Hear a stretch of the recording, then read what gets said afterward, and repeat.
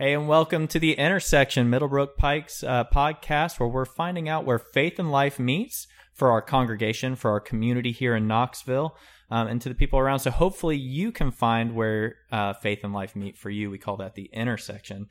Today, we've got with us a superstar in her own right. We have our very own Laurel Wright here with us today. How's it going?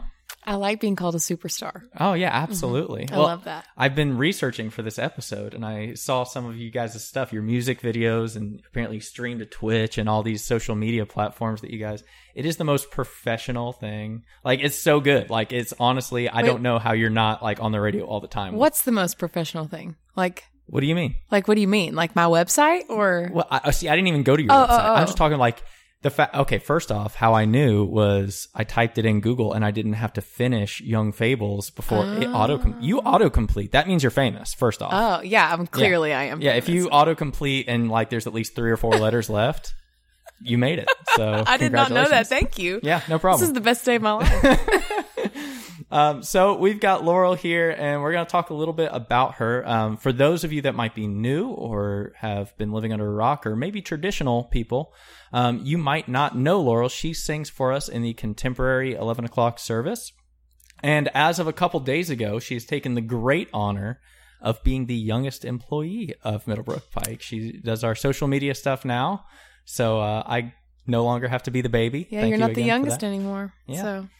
Tell us a little bit about yourself, just kind of, where'd you come from? Like, where were you born?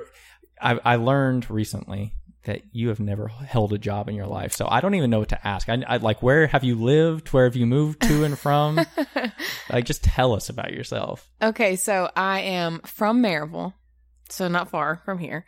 Notice that she is from Maryville and calls it Maryville. Maryville. Not Merville. No, see, that drives me bonkers when people say that. Merville? Yeah. It's the worst. I know, because I'd never said it like that, but I am from there. I had an argument with someone. They said, if you're really from Merville, then you say Merville, not Maryville. I said, no, I really am from Maryville. That's if you're just a huge redneck, you say that. That's I mean, the rest of my family says Merville. No, I'm just kidding. Do they? I mean, nice people say that too. Like, lovely people, amazing people. So I moved to Nashville when I was 19, and I've been doing, I guess, the Young Fables full time since then. And I just tour and play music and write songs and make records and do all that. But yeah, I mean, I've never had a real job, really. I mean, I've dabbled, I guess. When I first moved to Nashville for like 6 months, I was a host at this restaurant called The Row. And it was actually my first gig that I played. The Row? You said this was in Nashville? Uh-huh. Okay.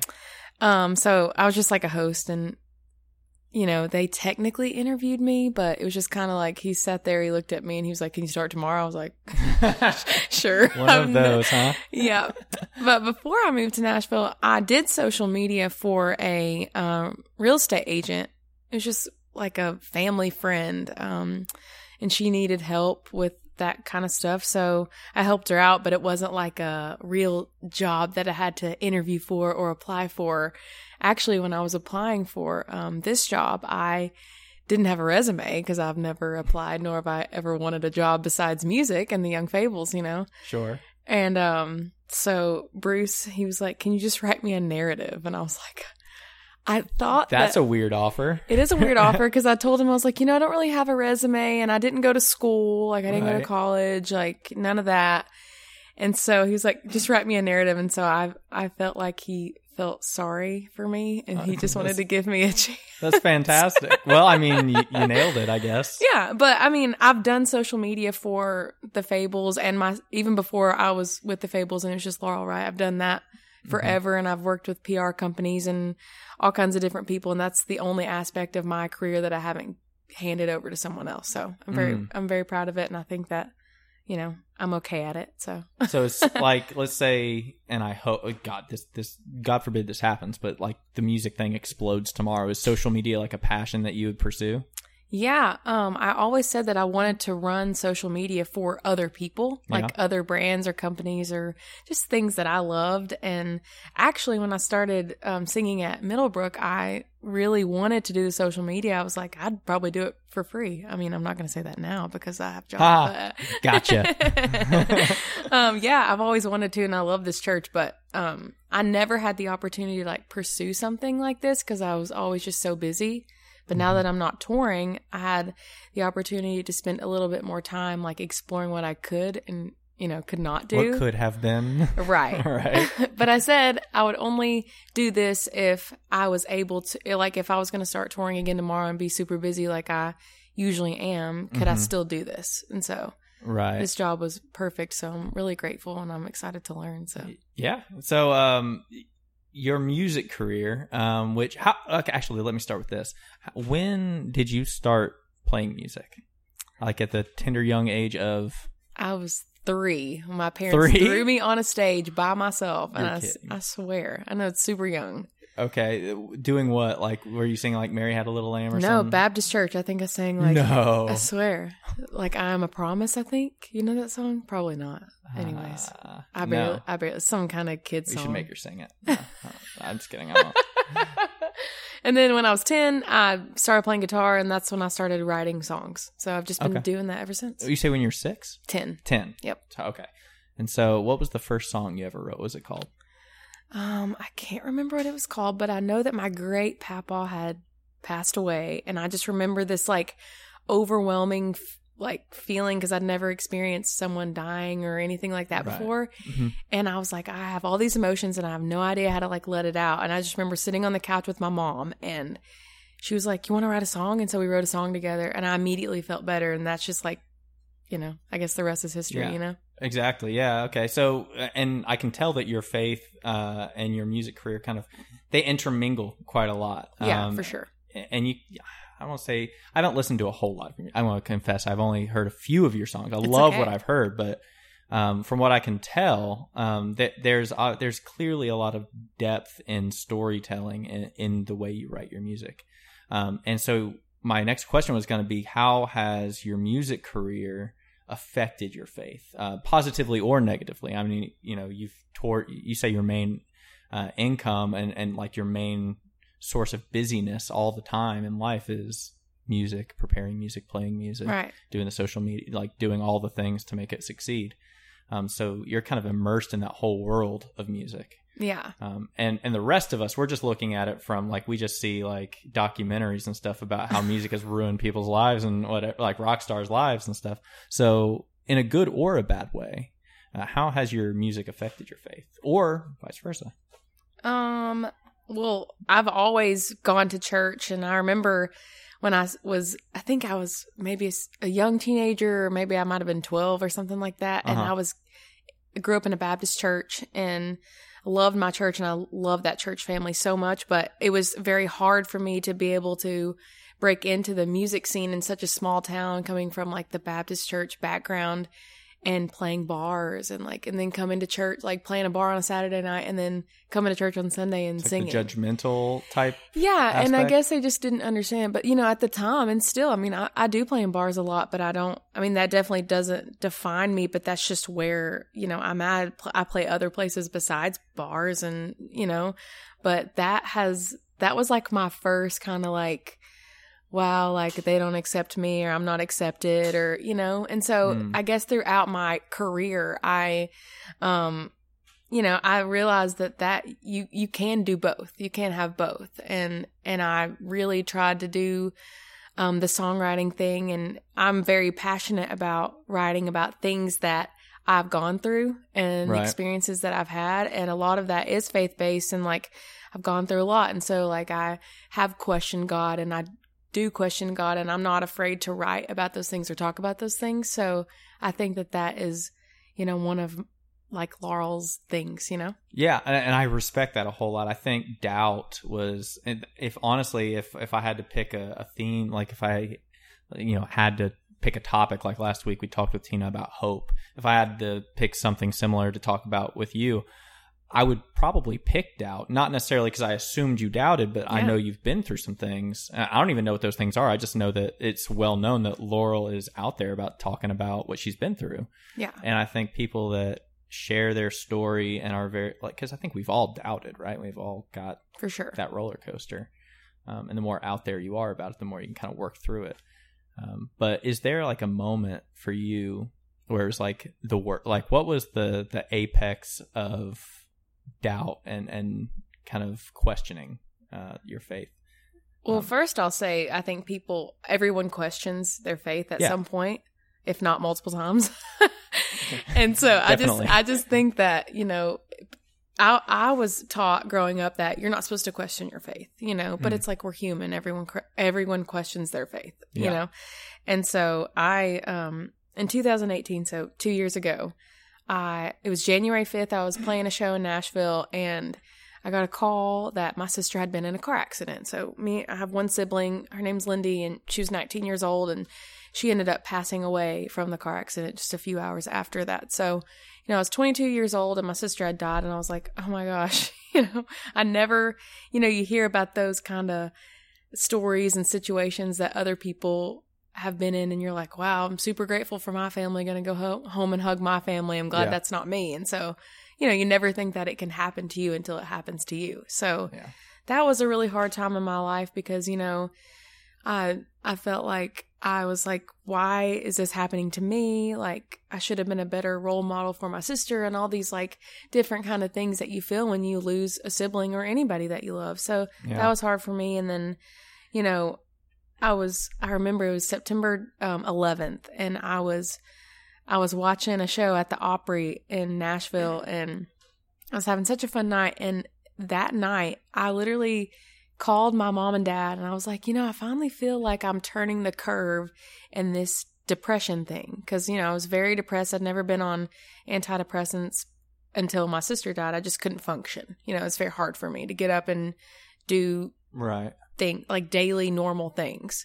So then, my dad ended up dying the September 12th. So I don't know. Then that happened. And I'm just like, why? Like, why am I 22 years old? I don't have a sister. I don't have a dad. I literally only have my mom. Like, what have I done to deserve this? You know? And so I think that it's all about perspective. I really tried to change mine and say, okay, well, what can I do with my story to try to help other people? And I think just simply sharing maybe could help someone, you know? Right. So is that, is there something you can point to, or is that it, that helped you move to the next stage? I was about to ask you that question and then you got to the second. I was like, oh no, more. Which, yeah. Sorry, I talk a lot. No, I mean, like, it's September 11th. You're like, you're turning the corner. I was like, oh, finally. And like, even as you're telling that story, I'm going on that emotional roller coaster with you because I didn't know that. Yeah. And so I can't imagine how that experience would kind of jade your perspective on kind of redeeming those situations. Like, how many times does it have to happen and be expected to just be okay afterwards? So is there something you can point to after that kind of helped pull you out of the funk, I guess? I'm going to say no, because I feel like I'm always in the funk in some way.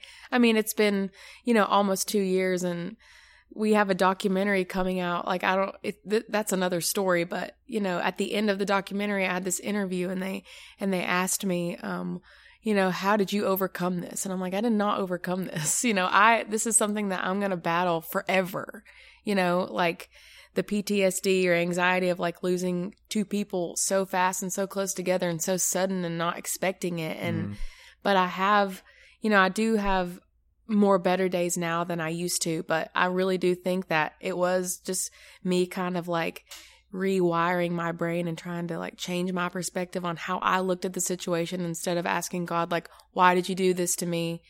Now it's a struggle, but I try to say, how can I use my story to help someone else?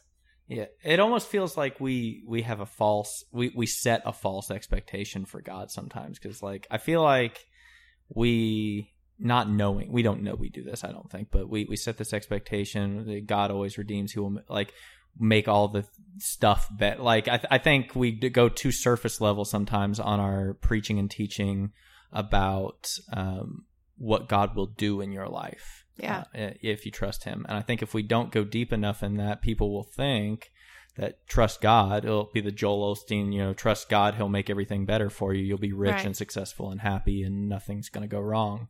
And then when it happens, it's like, and a lot of times we'll expect like a miracle turnaround. It's like, just turn to God, everything will be fine. It's like, yeah, turn to God, but if you're expecting everything to be fine, like, I mean, you might just be disappointed. It has been that has been super tough for me. And it's been, at first it was hard for me to come to church. And like, I remember after my sister died, I'm a worship leader at this church, like standing in front of people in my church and the people that, know that I love to worship Jesus. Like, it was hard for me to do that. I'm like, how could such a loving God let this happen to me? Like, but you're standing up there with your doubts thinking like, I shouldn't be here. Right? Exactly. Yeah. And I did that for a long time, but being kind of, 2 years later or whatever, I am where I am because of him. And I just didn't realize that he was with me through the whole time until much later, Yeah. I was like, I do have to deal with things that, most 24-year-olds don't typically have to deal with. Yeah. I feel like maybe I'm wrong, but, I feel like this is supposed to be the best time of my life. Like, I'm young, You feel like you've been cheated almost. Yeah, exactly. Yeah. So but he has been there the whole time. And one of the things that I say, if people ask me like how did I overcome that? And I always say like, God, if it wasn't for him, I would literally, there's no telling where I'd be, Yeah. I'm not even in like the best place that I possibly could be right now. And if I didn't have him, it's like, where would I be? Yeah. And so instead of kind of focusing on the hopelessness of why didn't God fix this the way I wanted him to, it's more like he was consistent throughout that. Yeah. I'm super controlling and I like to plan my life and how it's supposed to be. And then when it doesn't go my way, I'm like, okay. Fantastic. So is there like a moment with that, and maybe that was it for you, so maybe I'm asking a redundant question, I don't know, but is there a moment that defines you as a person? And it could be a good thing, bad thing. Was that it? What it just decided who you were going to be from that point? Like, this is Laurel's identity. That's a good question and a hard question at the same time. That's why I extended it so much by explaining it.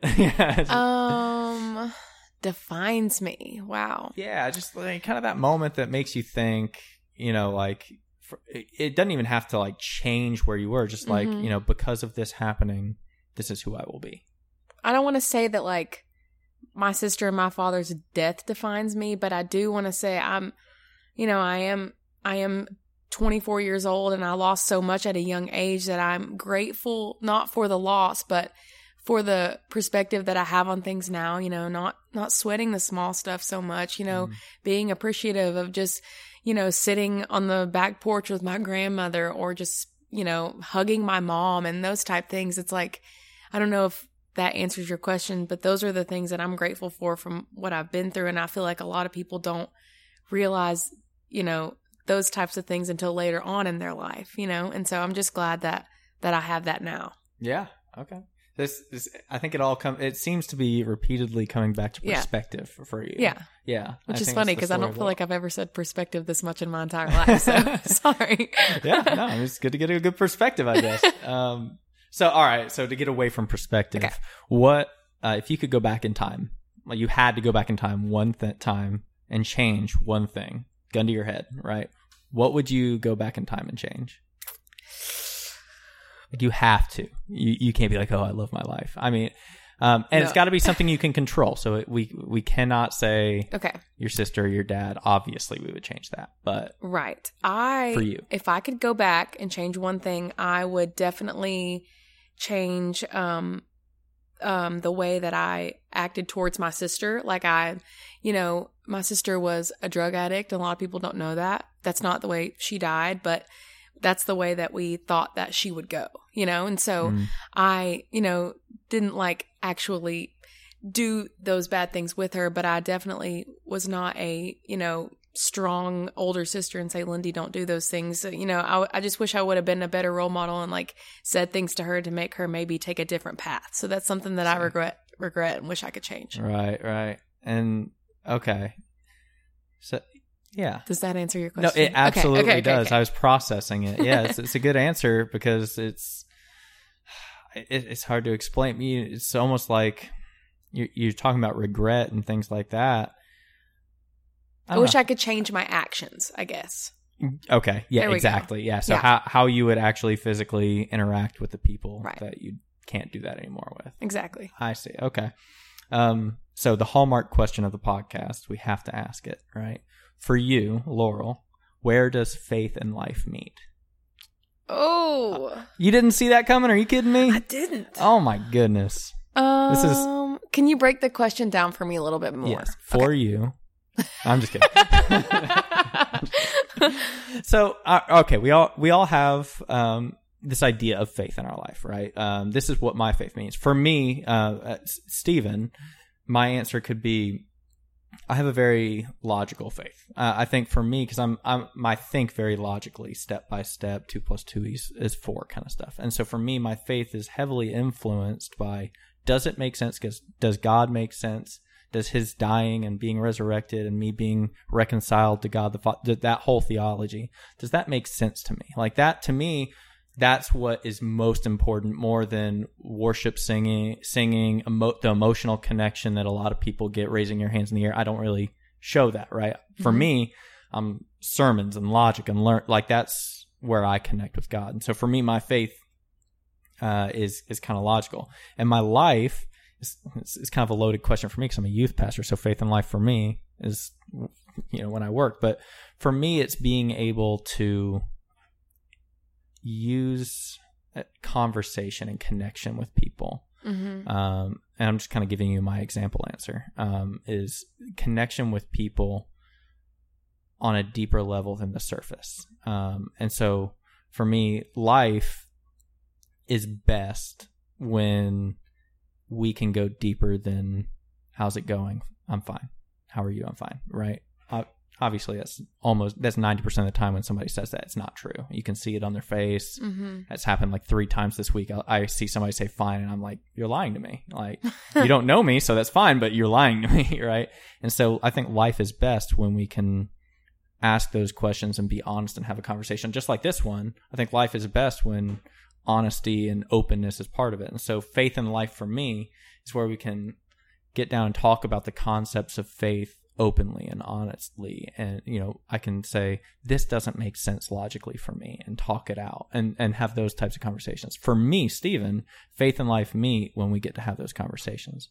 So for Laurel, for somebody else, it might be when you're on the mission field and you're talking to people and connecting and doing the work. For them, faith and life are kind of intersecting at that spot. I think for me, it's probably, I hate to talk about like music and everything so much, but it's your life. That has to be it, because even from such a young age, before I was a songwriter, I was raised up in church, and now it's like I share my story, and my walk with Jesus in my career and in my songwriting and in my music. So I'm gonna say that. Okay, perfect. All right, most serious question that I've asked you this entire time. Okay. If there was a sandwich that was named after you, what would it have on it? Okay. It would be a... You look very contemplative. I was expecting you to be like, I don't care. Oh, no, I care because I love sandwiches. Okay. So it would be like whole wheat bread. Yep. Why? Why whole wheat bread? Because I really love whole wheat bread. I know people don't like whole wheat, and they're like, and why do you like whole wheat bread? That is the worst bread of all time. I love it so much. I think it tastes better. I like the texture more. I would rather eat 7-grain bread than whole wheat, and that is saying something. That's crazy. All right, sorry. Go whole ahead. Wheat, sharp cheddar cheese. It's my favorite.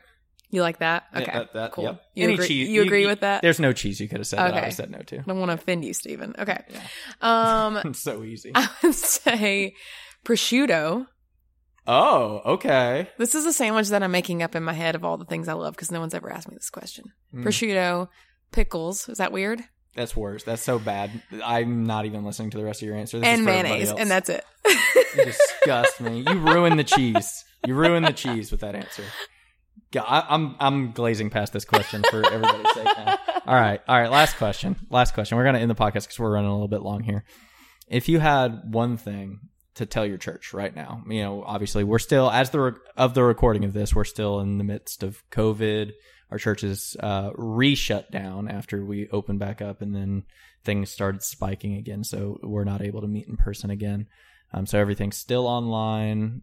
Restaurants are kind of taking second looks at stuff like that. So we're still in the throes of social distancing and COVID, and things are spiking locally. So during this time where connection's difficult, what would you tell your church if you could tell you had a voice to tell your church one thing?